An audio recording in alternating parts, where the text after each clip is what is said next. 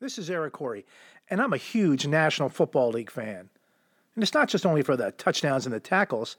There's so much more to this game than just grown men wearing plastic battlesuits colliding with each other at top speeds in a violent yet orderly fashion to move an inflated piece of leather across an imaginary plane.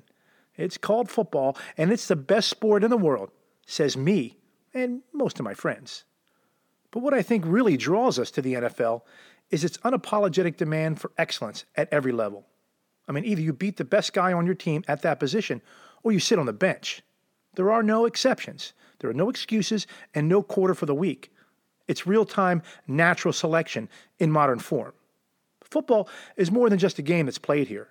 It's our signature piece on the wide world of sports. It represents the ideals of America more perfectly than any other metaphor that you can conjure.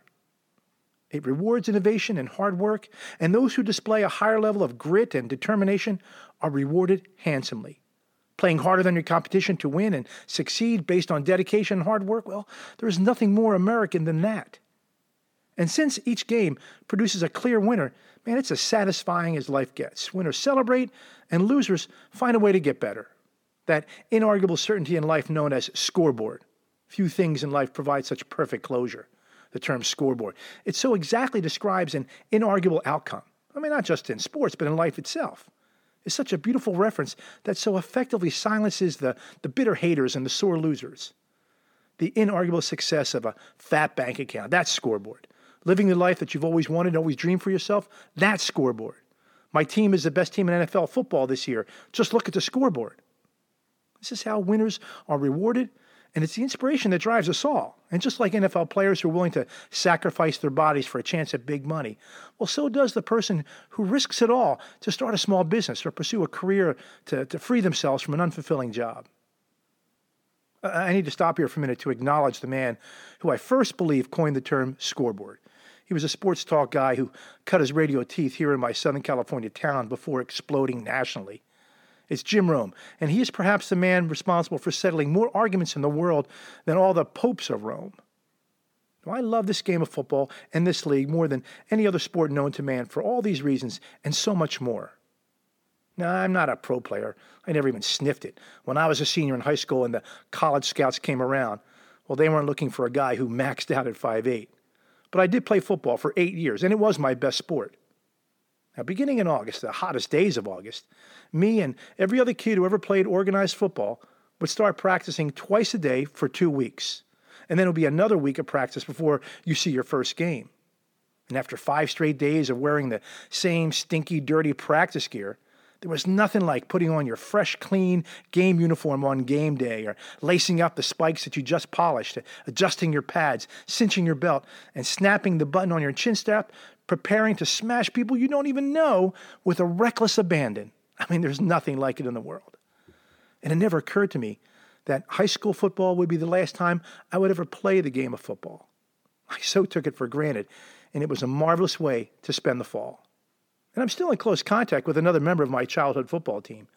The bond that Anthony and I built way back then will never break. And both of our fathers also played the game.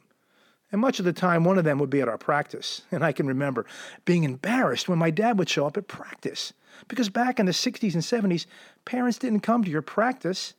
And when my dad would be there leaning on the fence, watching my practice all by himself, I remember feeling shame. Turns out my dad was way ahead of his time. See, today, no parent is not at their kids' practice. They set up their lawn chairs in their chat groups and sip their drinks at practice. But my dad was doing it long before it became fashionable. And he, too, loved the game so much. He was a great football player and an even better dad.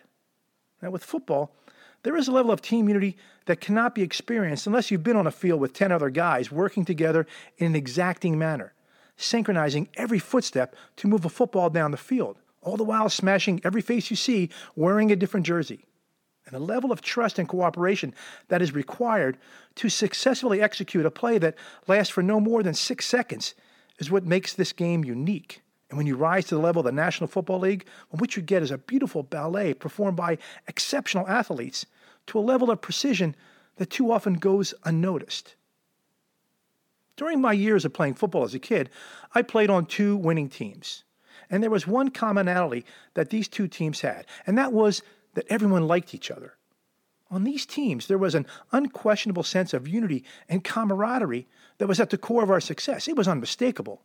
Guys willing to go to battle together, to work together, and carry out their assignments unselfishly for the good of the team, and to make one another proud of each other. I'm convinced that this key element is an absolute must for any team that hopes to succeed, at any team sport, at any level. And we've all seen the owners of professional sports franchise spending insane amounts of money to get the best guy at his position in that league, filling his team with individual superstars, only to have that same team unable to string together just a few wins. And it's usually because these high-paid guys often find themselves more important than the team, breaking the spell of unity that is a locker room must. But in the NFL, these are no ordinary men. These are people who have been lauded and adored their entire lives because of their exceptional athletic talents. And in the NFL, keeping a roster of 63 alpha males with enormous bodies in peak physical condition on the same page is a remarkable thing. But it's always about the money, and that's why it happens. These guys know that a cohesive locker room is the key to success. And when there is full cooperation and commitment, well, they win the big games and they put on a good show and they command the big bucks. And when you have success at this level, well, they build statues of you. Now, there has been for quite some time a level of parity that defines this league. The term "on any given Sunday" means that any NFL team can beat another NFL team on any given Sunday, regardless of their record. Now, this makes for compelling TV and great betting opportunities, a killer combination that keeps me and my wife on the Sunday couch for 7 hours. Yes, I said my wife, no joke, she's as big of an NFL fan as I am, and the exception when it comes to wives watching football. My wife will holler at the TV, scream when there's a turnover, and curse out the refs with the best of them. And that's because the NFL is the best entertainment value on the planet. And at the base of that is an uncompromising demand for perfection, a perfect throw, a perfect catch, a perfectly placed stiff arm, or a perfect shoestring tackle. It's an unscripted TV show with no laugh track or background music, and there's nothing staged about it. Everything is happening in real time before your eyes, and the outcome is usually in doubt until the very last play. 22 of the most badass men in the world colliding in perfect unison to the delight of millions. And these people who live in this most exclusive ecosystem all profit from the success of each other. The game they play is highly entertaining and perfect for TV. Their league's management commands top advertising rates known, and they generate billions on multiple financial fronts. Now, this is that different story. Excellence at every level, and the profits to prove it. You see, there is no better example I can give for the practice of applying oneself to strive for excellence while demanding it from the others around you, all for a common good, and then reaping the financial rewards that all that brings. And what you get is what you see in the NFL or the Major League Baseball or the National Football League or the NBA or any of the thousands of other for-profit sports franchises that thrive. And because these top-tier sports franchises do it so well, the striving for excellence thing, well, the world pays to watch. It's the embodiment of the formula, hard work equals success. And when it's taken to this level of physical and mental strength and execution on display, well, it creates obscene profits that are shared throughout the organization. Now, I love this metaphor for life that the NFL gives us, because here, these principles are played out before our very eyes. In this world, there are no laws except for the rules of the game and that you perform your job well, because if you don't, we'll find someone else who will. See, there are no exceptions, and the evidence of your work is not subjective. It can't be faked or contrived. We can all see the results in real time, and either you made the catch or the tackle or the block, or you didn't. And if you didn't, well, you'll be replaced. You see, there are no allowances or exemptions or carve-outs for almost. The proof of your worth to the organization can be calculated. And if the numbers are in the red, well, you're gone. It's simple, emotionless, performance-based decision-making. And we demand this level of excellence in our entertainment world as well, even though it's done much differently for musicians or actors.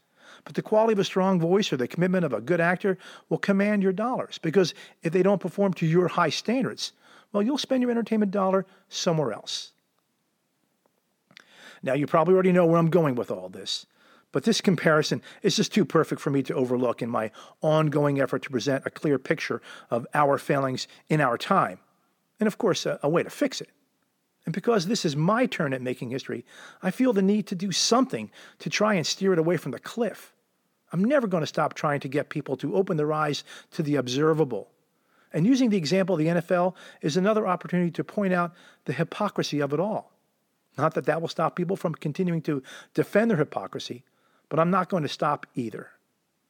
You see, on one hand, we demand excellence when where we spend our money, whether it's on a sporting event or a movie ticket. And on the other hand, we allow our taxed dollars to be spent in such a manner that does not demand a similar level of excellence or even anything remotely approaching excellence. Not demanding exceptional work in the spending of our taxed dollars we earn and give to an organization that lacks even the least bit of exceptionalism is the hypocrisy of our time. You see, those who can turn their head away from the disasters of government and at the same time refusing to pay for a latte that's served over 70 degrees, or those who can continue to vote for representation that fails at every level, yet demand fresh fruit in the middle of a big city from your grocer. We demand a level of competence for every dollar that we spend, be it on your hairdresser or your contractor, your dry cleaner or your yoga instructor. And yet, a world of blatant bullshit, backstabbing, lying, and extortion exists at the highest level of our society in full view. And we're all okay with that? We're all okay with being deceived by our leaders and the daily dose of bullshit that comes from every orifice of media? You're okay with elected officials telling you how they're going to solve a problem only to see that very same problem unsolved for decades. You're okay with public schools who have been consistently failing in the teaching of basic reading and math. Now that's a scoreboard that no teachers union would ever want you to see. You're okay that instead of teaching of how dedication and teamwork breeds success, as the NFL can teach us, they're teaching our children how to be victims and how only government can make it right for them. They teach division by separating our children based on the color of their skin, for goodness sakes. And you're okay with spending your grandchildren's tax dollars today and to have that expense become payable by them sometime long after you're gone. And you're okay with making excuses for it all and buying into it, granting them exemption because these officials share your belief in, well, whatever it is that you hold higher than your children's future. And these discrepancies aren't some vague references of the present.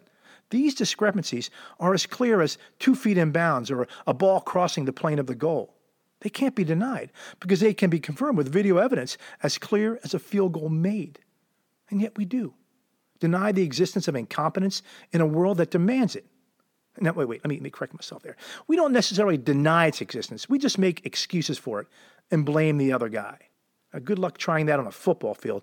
You'll get your face smashed. I mean, literally, your face smashed for accepting such behavior or looking the other way. But there is no face smashing in politics. It's just the opposite. You can't smash anyone's face because they might get their feelings hurt in the process. And it's always the other guy's fault, regardless of who the other guy is. And so it goes on, year after year of electing the same people who do the same thing, not able to score a single point or make even the chippiest of chippy field goals. And we hang on to these dinosaurs running our country for some reason I just can't figure out. Now, wouldn't the world be a much better place if we all adhere to the principles of football as presented by the NFL, where the best always rise to the top, not because they have a favored political status or enough money to buy off a coach. No, they rise to the top because they are the best at what they do. The performers we see on Sunday TV, well, they're there because they earned it. They've worked harder than the next guy, and they're reaping the rewards of their efforts. It's the way of the world since the world began. It's natural selection or survival of the fittest, whichever phrase you prefer. It's on display for all to see in the National Football League. But politics are not sports. And the worst political humans are the ones we see on TV, not the best. And because there is no scoreboard or field of play, there is no way to tell winners from the losers. There is never a final play or a conclusion to the game. It's just a game that goes on forever. The only problem is that this is not a game. This is real money. These are real people's futures and real consequences to their actions. And not demanding from our political leaders the same level of excellence we demand in everything else we spend our money on, well, it's not their fault.